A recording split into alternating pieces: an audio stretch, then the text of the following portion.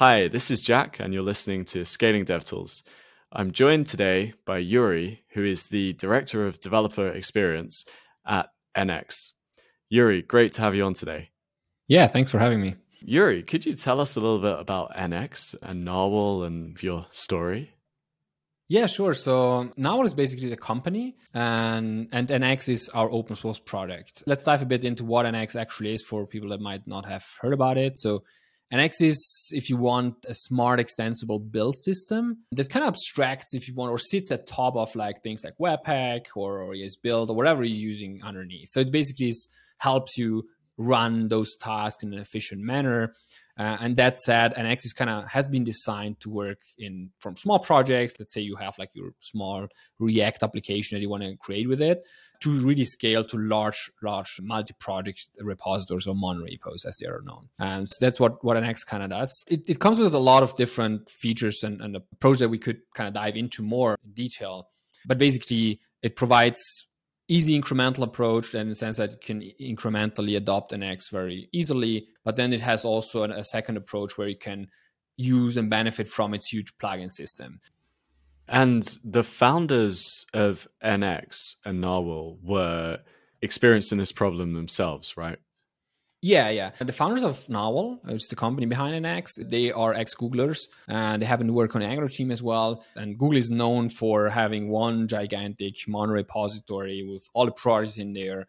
And they have obviously dedicated tooling to make that work. And why are they using a monorepo? Simply because they see the benefits. They see how it helps people collaborate, how it helps ship software faster. So you get some more consistency across different projects, especially if you integrate between them. Basically, Google has developed custom tooling just to make it work at that scale. And so internally, that tool is called Blaze. And externally, there's an open source variant of it, which is called Bazel, which is a very powerful tool, but it's arguably also kind of complex to set up. So huge companies sometimes have dedicated teams to actually use Bazel and set it up in their environments and kind of maintain it over time. And so when like our co-founders, Victor Safkin and Jeff Cross, kind of left Google to build their own company, they saw basically the opportunity that something like that in the open source space and in companies outside of Google might be beneficial. But obviously taking it from a more lightweight, easier approach in the sense that you don't want to necessarily have to have a dedicated tooling team just taking care of your build system tooling, but it should be easily approachable, but still work at scale. So that was kind of the challenge. From an perspective, they started doing a lot of like interacting with those companies. How NX got built and evolved over time was mostly by dog feeding back into the project what we saw when we talked to clients. So when we talked to them, we saw the problems that they faced, the problems that they had. And in return, basically, we continue to evolve our open source project to make sure to address those specific problems. Uncommonly in the developer tool space, you are completely bootstrapped. Could you talk a little bit about your business model? As I mentioned, the company is completely bootstrapped. Victor and Jeff started the company mostly out of a consulting business initially. So given that they worked at the Angular team, they had some good connections also in the Angular community. So initially, a lot of the business side was pure Angular consulting. And then obviously, as on the side, we grew the open source project NX. And given a lot of companies wanted to go into that monorepo space, NX was always a big part of that consulting. When we work with companies, most of the time, NX is what we use there at the company, help them set it up, help evolve NX, and help them develop quality code. And the big chunk was with Angular. It's still with Angular. And over time, we grew into the React space, basically following along how the front-end space kind of changed. And even now, most of our business model is structured over providing consulting services to companies in the sense that help them develop Angular or React applications, as well as obviously help them set up NX and fine-tune NX, customize NX to what they need. Because NX in general is very flexible. So what happens nowadays is that companies reach out to us because they have already NX in their organization and they want to just fine-tune it according to the processes and like business process that they have inside their company of how they develop code. And then there's another thing that we introduced on top of NX as a second approach in terms of our business model, which is NX Cloud, which is providing remote caching, remote task execution. And it's a subscription-based model, targeting mostly large companies which want on-premise installation of that. And so we help them set it up and sell that, basically, that type of engagement, which works pretty well. Juri, so NX has 2 million downloads at least reported by NPM per week. and you have like 13,000 GitHub stars or more. How did you go from this open source project idea to being such a popular project? First of all, a lot of work went into what NX is today, but it kind of grew organically over time. So when I mentioned initially that our business model consists, a large chunk of it at least, consists of consulting work, that also means that we don't work full time the whole week just on NX as the open source project. And so now we start transitioning some developers more to go full time on NX as we want to kind of push it more. But like what has happened in the past is that people would like 4 days a week work on consulting, helping companies grow their business using NX, most of the time at least. And then 1 day a week, they focused on actually pushing forward open source projects. So you can imagine that's just 20% of the time that actually went into the product. But at the same time, it was a lot of valuable feedback, always kind of feeding back into what we experience, like when we work with those enterprise clients, the pain points we see there. And at the same time, as the community, in the open source community where we were very, very strongly connected to, funneling back that feedback from that open source community. And I very much like kind of quote that Tony Fadell, he's the co-creator of the iPod and the iPhone. He had a saying where he said, when you develop a product, you need to create the painkiller first and not necessarily the vitamins. You don't want to start with those because then the product is not that appealing.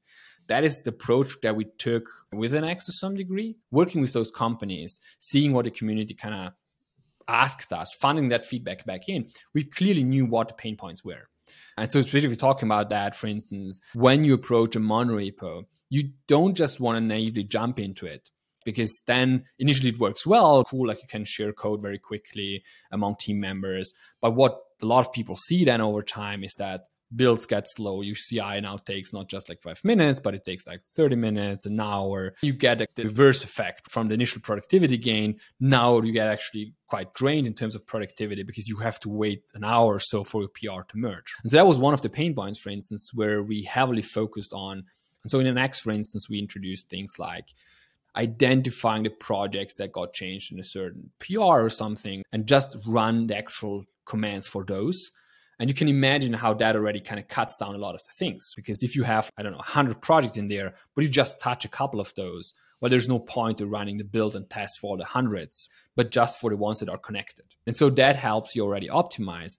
And on top of that, like over like various iterations, we added things like more optimized parallelization and running the task in a certain order that is most efficient, to adding like things like caching, which means that you don't run a project that didn't get changed over time or didn't get like changed in terms of the relationships with other projects. And so it just got restored from a cache. And to the point where you added like the NX Cloud on top, which is a subscription-based product, which then adds like distribution of that cache. So it's not just your local workspace that caches your own runs and commands, but actually your CI system can use it now, even for yourself. Let's say overnight you have the build system on CI that runs and builds everything and kind of feeds the cache.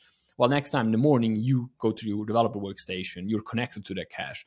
So you're not going to run the test locally because they would just like restore it from the cache. You'd be basically instant. And so obviously it gives you also like very good feeling as a developer and a lot of productivity giving those things. And so those are painkillers because you directly address what is the biggest pain point that you have when you want to start with a monorepo. But I would say, like coming back to that analogy, for instance, the vitamin part, and NX comes also with those vitamins because it's not just getting started quickly and just addressing those pain points, which obviously are very important, but you also need guidance along the way as you grow, for instance, a monorepo, or as you keep developing over the years. It's more of a marathon, right? Like, especially if you're a large company, you have your project, you have your products, but you want to maintain them in the long run. So NX comes with a lot of features there in terms of helping you generate code, a plugin system that like facilitates the creation of new projects, automate migration, for instance, of the tooling underneath, which is something which is super underestimated, but we all know like upgrading tooling is not something you usually get easy budget for. I think like by addressing those pieces over time, that helped us grow a lot because like, simply more and more people saw the actual benefit. There's also the point, I think, that is important to mention, the whole kind of open source and community involvement. It is open source from the very beginning. So we never had a private project which didn't work out and then like kind of transitioned to an open source model. Our founders were very much like into, no, this is important for us. Like they already worked on Angular that was open source from the beginning. So they kind of wanted to engage that model and keep that pushing forward, which we all know is kind of sometimes challenging in terms of the financial aspect and the sustainability. But for us, it worked out quite well. The company is now over 5 years old. And so we're still growing quite a lot. As you mentioned, like we just hit the 2 million downloads per week just like a month ago, which we nearly doubled in the last 6 months. So the growth actually, which is probably more important even than the numbers, is pretty working out nicely. But yeah, it needs a lot of involvement in the community. And since we integrate a lot of different projects from the community, let's say if you set up an NX project, for instance, nowadays, like you get integrations such as Cypress end-to-end testing out of the box, integration with Jest unit testing, ESLint setup, like you get all those things plugged in. And as part of that, since we want to make that work in the best way possible, we talk to a lot of those teams.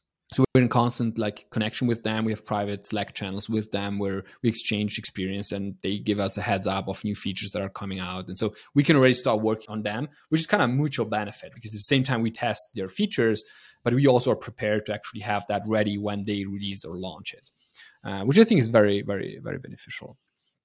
You mentioned in our previous discussions that you hire a lot of people who are a big part of the communities that you work with. Could you touch on that a little bit?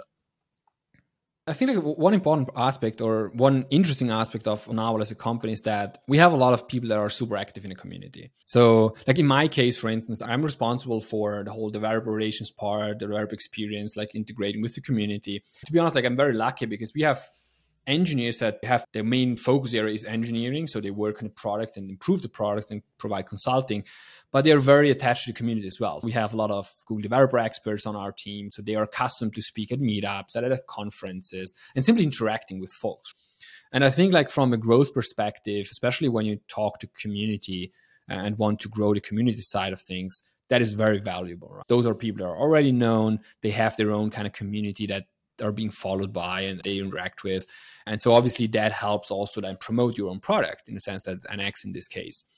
I appreciate it a lot because like I don't have to be on every podcast and every conference because like they're super happy to jump in and submit CFBs to confs and stuff. So most of the times that even they reach out to me, oh, I was accepted to that cool conference, going to be there and talk about NX, right? Which I think is we're really lucky to be in that position. And it's also very refreshing in the sense that having those different features in people, right? When they can deliver good engineering work, but they're also at the same time very engaging in the sense of working with the community. I mean, myself, I started focusing as a JavaScript architect, doing consulting with Novel and working mostly on engineering aspect, while the only reason that transitioned more to talking more, engaging with the community and doing that type of work. And I think that is very beneficial if you want to grow in a community, and it helps a lot for sure. And one final question. You told me offline about how you have actually taken over another open source project. Could you tell us a little bit about that? Yeah, exactly. So we took over stewardship of Lerna. Lerna is probably one of the first JavaScript-based monorepo management tools. I think 2 years ago, it kind of stopped being developed actively because simply all of the burn basically finished up at the shoulders of one single maintainer, which understandably got like burned out by it because there's super huge burn to take, right? Because you get constantly pushed by people about new features and bug fixes.